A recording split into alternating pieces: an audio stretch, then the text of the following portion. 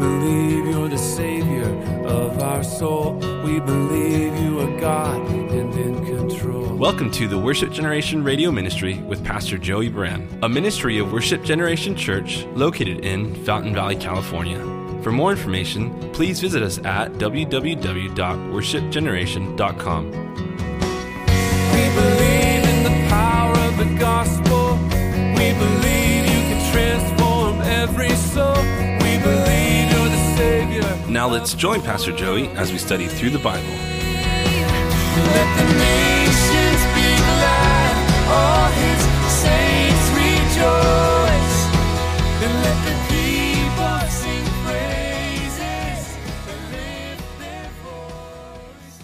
And the Lord spoke to Moses, saying, Speak to the children of Israel, and get from them a rod from each father's house, all their leaders according to their father's houses. 12 rods, so like shepherd's staffs. Write each man's name on his rod, and you shall write Aaron's name on the rod of Levi. For there shall be one rod for the head of each father's house, and then you shall place him in the tabernacle of meeting before the testimony, that's the ark of the Lord, where I meet with you. And it shall be that the rod of the man whom I choose will blossom. Thus I will rid myself of the complaints of the children of Israel, which they make against you. So Moses spoke to the children of Israel, and each of their leaders gave him a rod apiece. For each leader according to their father's house, 12 rods, and the rod of Aaron was among their rods. And Moses placed the rods before the Lord in the tabernacle of witness. Now it came to pass on the next day that Moses went into the tabernacle of witness, and behold, the rod of Aaron of the house of Levi had sprouted and put forth buds, had produced blossoms and yielded ripe almonds. And then Moses brought out all the rods from before the Lord to all the children of Israel, and they looked, and each man took his rod, his staff. And the Lord said to Moses, Bring Aaron's rod back before the testimony to be kept as a sign against the rebels, that you may put their complaints away from me, lest they die. Thus did Moses. Just as the Lord had commanded him, so he did. So the children of Israel spoke to Moses, saying, Surely we die, we perish, we all perish. Whoever comes near the tabernacle of the Lord must die. Shall we all utterly die? We saw on Tuesday night in chapter 18, right after this, after God affirms that calling and consecration of Aaron, a whole chapter is dedicated to how God is going to work through Aaron, a reminder of the priesthood, that it's a blessing, it's a gift, that the priesthood would provide for the family of Aaron and his household, that the tithes of the people were for the priesthood, but the priests themselves would also tithe from the tithes of the people, and that God just had a great plan for all of them. Chapter 18 is really a beautiful chapter of his order and design that would guide worship for the nation of Israel for the next 1,500 years, the way God defined it with his people in this covenant, particularly with the house of Aaron being the high priesthood, and then the Levites assisting them in that service. And that's our background. But the people, again, it's just so frustrating in some ways because you see God doing something beautiful. The chapter should really be about the blossoming rod of Aaron and God's confirmation upon his life, which it really is. But still, even in the midst of that, you got these people that are like, oh, we're all going to die. We're all going to perish. And it's just so sad because at the same time God is moving by his Spirit and people are applying faith and going forward in their calling, there are other people who have rejected the choice of faith and have believed the testimony of fear, and everything's about them perishing. It's about fear. It's about not this. It's about not that. And you just can't even reason with them. And what's incredible for me is to think like these people all live in the same community. 2.5 million people. They're not just living together, they're camping together for the next 38 years. And you're a neighbor, and you're under 20, and eventually you're over 20, and you're trying to do the right things with the Lord to get ready to go in the promised land and be fruitful and enjoy your marriage and your children as a Bedouin, on the move. And at the same time, you got this other generation, no matter what you say to them, that's based upon faith and hope and promises of God, it doesn't mean anything to them. They're completely given over. They're like zombies in the wilderness. You can't reason with them. You can't tell them God is light and him is no darkness at all. You can't persuade them that God is good. You can't say like David said 500 years later, taste and see that the Lord is good. You can't reach them. They are unreachable. They're completely seared in their conscience. God has rejected them. They tested him 10 times and he gave them over to themselves. So all they can say in a chapter like this is, oh, we die, we perish, surely we perish. What can you do for people like that? I'll tell you what you can do for them. Nothing. There's nothing you can do for unbelief. Early on in ministry, when I was in Virginia Beach, I remember there was a person, I was only like 30, first time I was a senior pastor, and this person was like, insisted that Jesus alone couldn't solve their problems, but they needed some additional psychological help or whatever. And I was like, Lord, I don't even know how to answer this person. And the Lord gave me the verse, without faith, it's impossible to please God. Because those who come to him must believe that he is, and he's a rewarder of those who seek him. And I said, if you don't believe Jesus can heal you from this, you won't be healed from this. Because he's the only one that can. And if you reject his power as Lord of the universe, who makes you and holds you together to heal you from this, then you have no hope at all. So good luck with what you think you need to do. Jesus plus this. God forbid we ever say Jesus isn't enough. And God forbid anyone in this room ever say the promises of God are not enough for our life to live a victorious life, an abundant life, a life filled with joy and perseverance no matter what persecution or tribulations and trials come our way. We want to be people like Paul and Silas praising the Lord in a prison cell in Philippi. That's who we are. That's our destiny as followers of Jesus Christ, if indeed you are born of the Spirit and a follower of Jesus Christ. But in the context of this story, it is just amazing where God's doing something supernatural. I mean, it's like this cross right here blooming like a tree. It's the same inanimate matter. It's wood. Like if we came in here and saw this cross to my left, your right, and you saw like lemons and oranges and grapefruit, we'd be like, oh my goodness, we'd fall on our faces like we wouldn't want to worship the thing. We'd be like, wow, God just did something supernatural that's contrary to nature, because God's over nature. He's above it all. That's what happened in this chapter for an affirmation of the ministry. At the same time, there's people that don't get it. And what does God call them, by the way? Rebels. Rebels. People who reject Christ, his promises, his authority, and his word. God calls them in this chapter rebels. Keep that in mind in our current day on December 5th, 2020. He calls them rebels. Not the people who believe the word of God or who meet in obedience and sing praises in accordance to the word of God. He calls those who come against that rebels, not those who do that. Do not confuse the two. So, we look at this text and we think about the blossoming rod. And we talked about this on Tuesday night. We want our shepherd staff, our rod, to blossom. If we are born of the Spirit of God and if we've passed from death to life and we become a new creation, as the Bible says, then what is applicable to Aaron certainly in principle is applicable to us. He was called by God. He was confirmed by God. He had supernatural fruit evident in his life, confirming God's work in his life. In the next chapter, it would say of him that his ministry was to serve, and it was a gift from God to serve.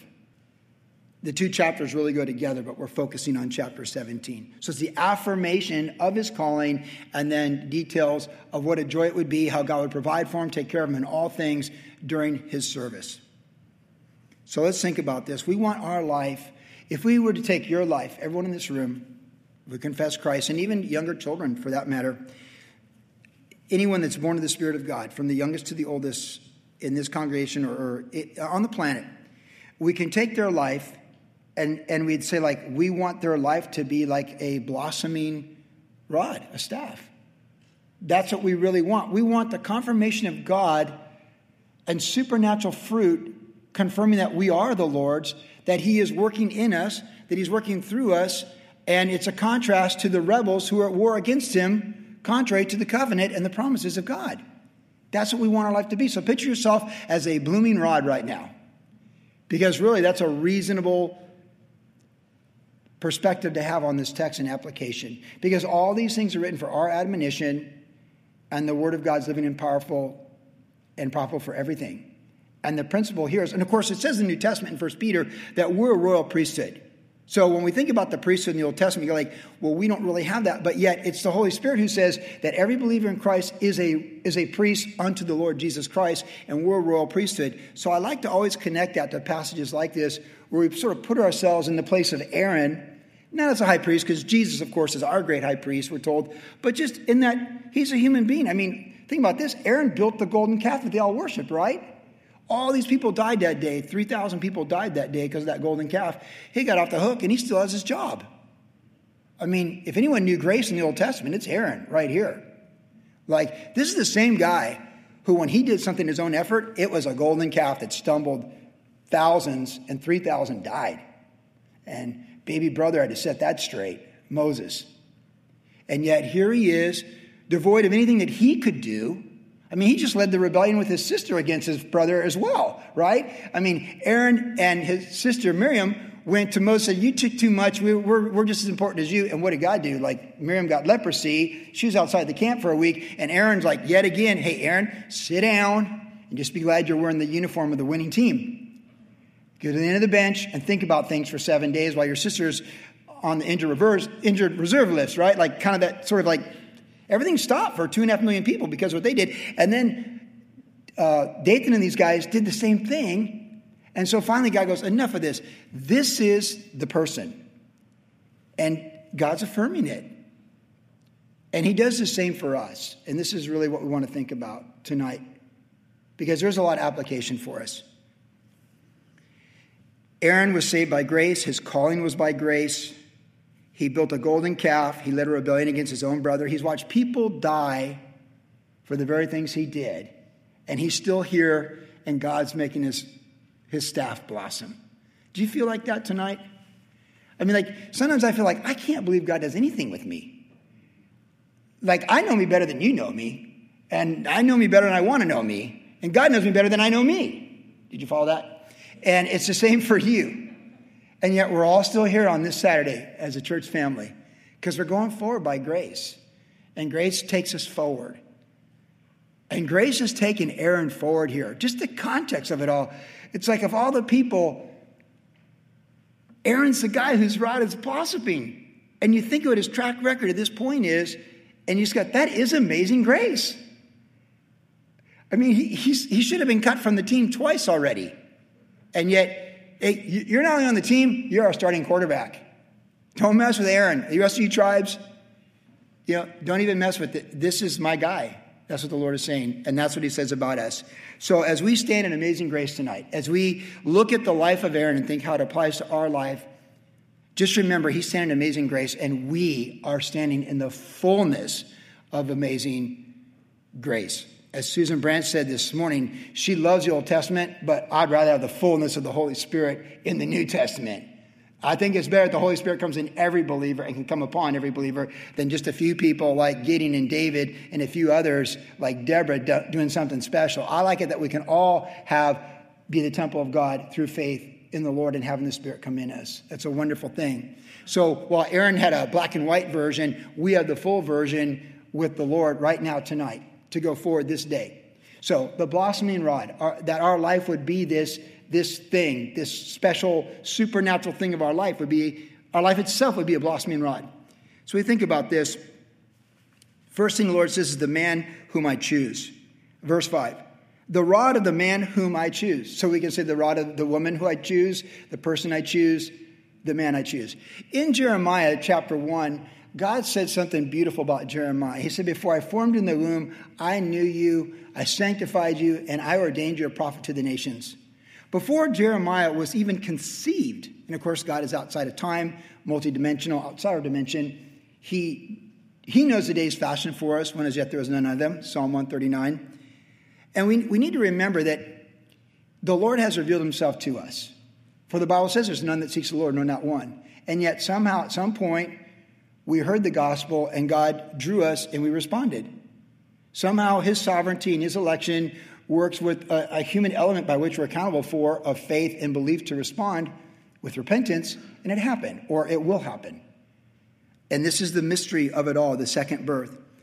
But the person that God redeems is chosen by the Lord. That God chooses us is unquestionably a fact of theology in the Word of God, as God has revealed himself to us in the human experience. He holds the whole universe together. And when we were one cell in the womb, before even one cell in the womb that multiplied and replicated itself to become the human being that you and I are, unique and distinct, he would say of us like Jeremiah, before you were even formed in the womb, I knew you and I ordained you.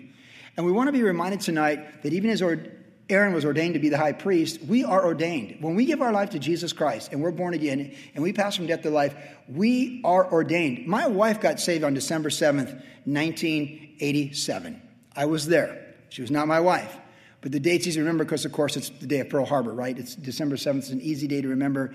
And every year I remember my wife's birth in Christ is coming up, and it's coming up in 2 days.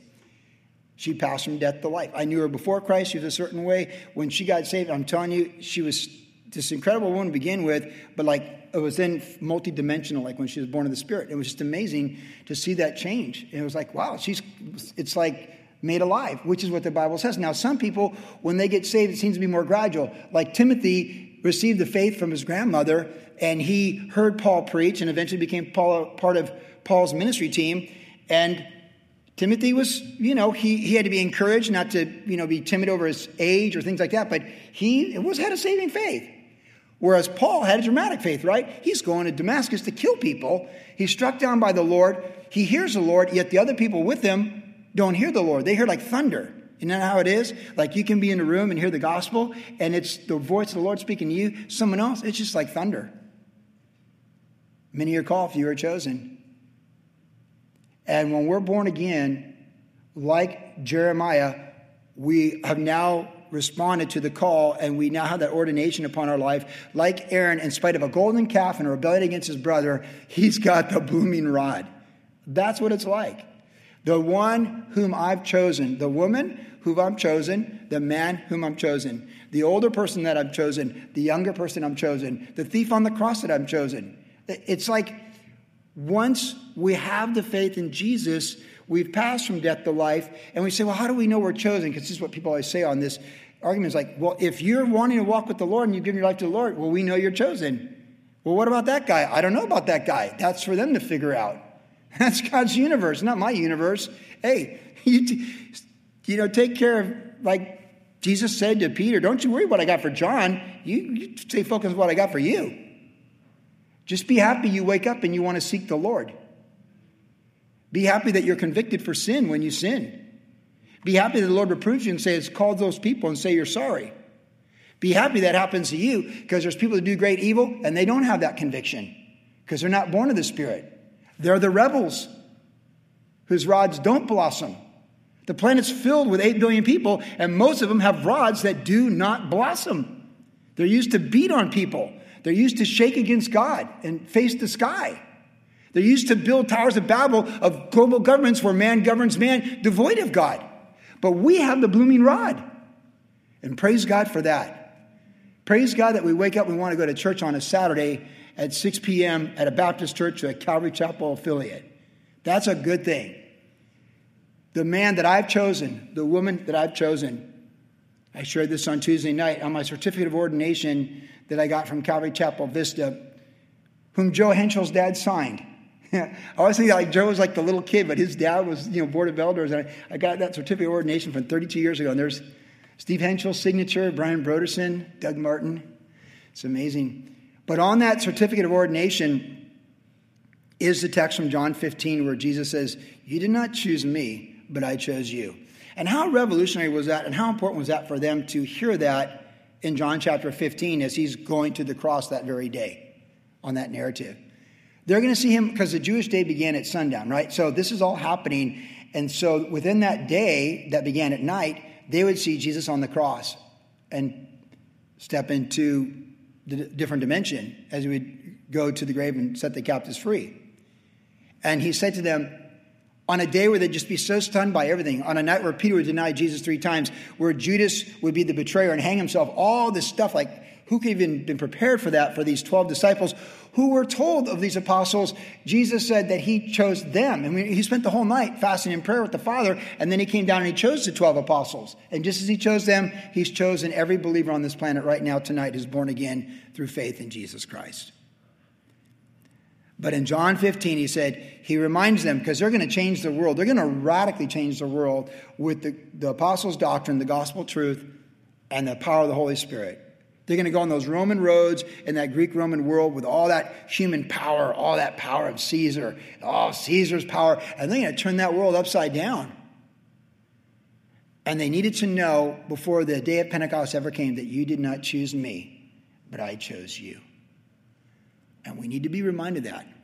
As we come to the end of 2020, we need to be reminded tonight that we did not choose Jesus, but he chose us. He revealed himself to us by his Holy Spirit, and he convicted us of sin, righteousness, and judgment. And whether it was gradual like Timothy or profound like Saul struck down on the road to Damascus, there came a quickening in our heart where we decided to follow Jesus. Like the song says, I have decided to follow Jesus. Though none go with me, I will follow. And that has happened for most, if not all of us in this room. And we're here tonight, not because we're hanging on by a thread, because we've chosen to follow Jesus. We're here tonight because he's hanging in us, because he chose us. And the gifts and calling of God are irrevocable. And we have a firm foundation. Our God is a rock, and he's not moved, and he's not changed. And he's got us, and he's got this. And so it's good to be reminded on the end of this crazy year, in this final month, with another strange year looming, with all sorts of eclectic, irresolvable puzzles and conflicts in the human experience hanging out there like a fog bank waiting to come in. I'm not trying to be negative, but if you haven't figured out, 2021's going to, it's not going to be 2020, but this isn't done yet, right? We know that. This has all really just begun. We don't know where this all is going to end. So it's good to be reminded tonight, the kingdom is the kingdom, and the king chose us for his kingdom. And the woman who I've chosen, the man who I've chosen, the young girl who I've chosen with terminal cancer, I think of Trinity Jameson, the young woman in love with her handsome husband, Melissa Henning Camp, who I've chosen, who's going to die at 21, 4 months after her wedding. Whoever he's chosen, whenever he's chosen, at whatever time in their timeline, he's chosen us. And he's got this. And he's got this. And I feel we've done a great job as a church, congregation, navigating this year.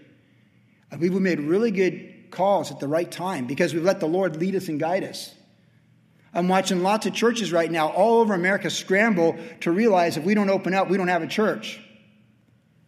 We're being sifted, but he chose you. You didn't choose him. And that's our source of comfort. And he chose you knowing you can build a golden calf and raise a rebellion against Moses. And he still chose you. And your rod is still blossoming supernaturally. So we should praise the Lord that he's chosen us. We should rejoice in that because that's a work of God. It's his work. If it was your work, it's a work of the flesh, but it's his work, so it's a work of grace. And so we believe and we're going forward, and grace is wooing us, and grace is leading us, and we're looking unto Jesus, the author and finisher of our faith, and he's going to get us through this. And whether it's the most enjoyable experience from here to eternity for each of us, or a very difficult experience from here to eternity for each of us individually or collectively, he's going to see us through it. Because he chose us, and we're chosen for this purpose, we're chosen for this time, and we're chosen to serve the King. You did not choose me, I chose you. And how many times have I been distraught and overwhelmed in ministry where I can't do this, and the Lord reminds me what the ordination says. You did not choose me. I chose you. And like I shared a couple weeks ago, reading the letter I wrote my mom at the age of 16, not walking with the Lord at all, it's so evident that God chose me because I'm quoting scripture to my mom from Genesis 49 of Joseph being a fruitful bow. How did I even know that verse at 16? I mean, I went to catechism, but I didn't really pay attention. I ran away to Hawaii. I stole my college bonds and cashed them at the bank and got on a plane at San Diego Airport, PSA, and flew to Honolulu, got on the bus with a surfboard and $35 and went the wrong bus, wrong way around the island. But I still got to the North Shore before dark, and it was still 12 feet. And I stayed with my friends, and I lived on $35 for a week, and then I called my mom, I'm in Hawaii, and I've run out of money. But that letter, my mom saved it. She saved it and she knew I'd find it. And I'm quoting scripture. God's going to make me a fruitful bow, Mom. Like Joseph. Now, I'm named after Joseph, St. Joseph, Mary and Joseph. But, when you're 16, you can just kind of pull the Joseph you want for what you're doing, whatever. But isn't that amazing? Because when I got saved in late 86, after my attempted suicide, I read Genesis for the first time ever. And I remember reading the life of Joseph, and I thought it was the most amazing life that I couldn't believe. I never knew this person's life. But I did know that person's life because I quoted it when I wrote my mom at 16, run away to Hawaii. You did not choose me, Joey Brand. I chose you. And put your name in there too if you're walking with the Lord, confessing Christ. And that's our encouragement. So every time I feel discouraged, like, man, the Lord just reminds me, listen, I've got this. I've been running the universe for a long time.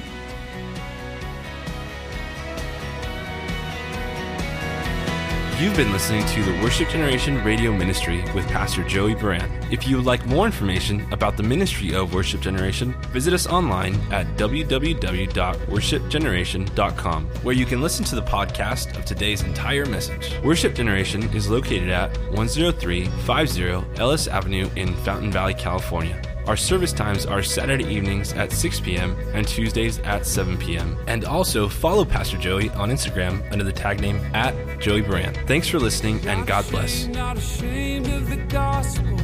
Not ashamed of the one I love. Not ashamed, not ashamed.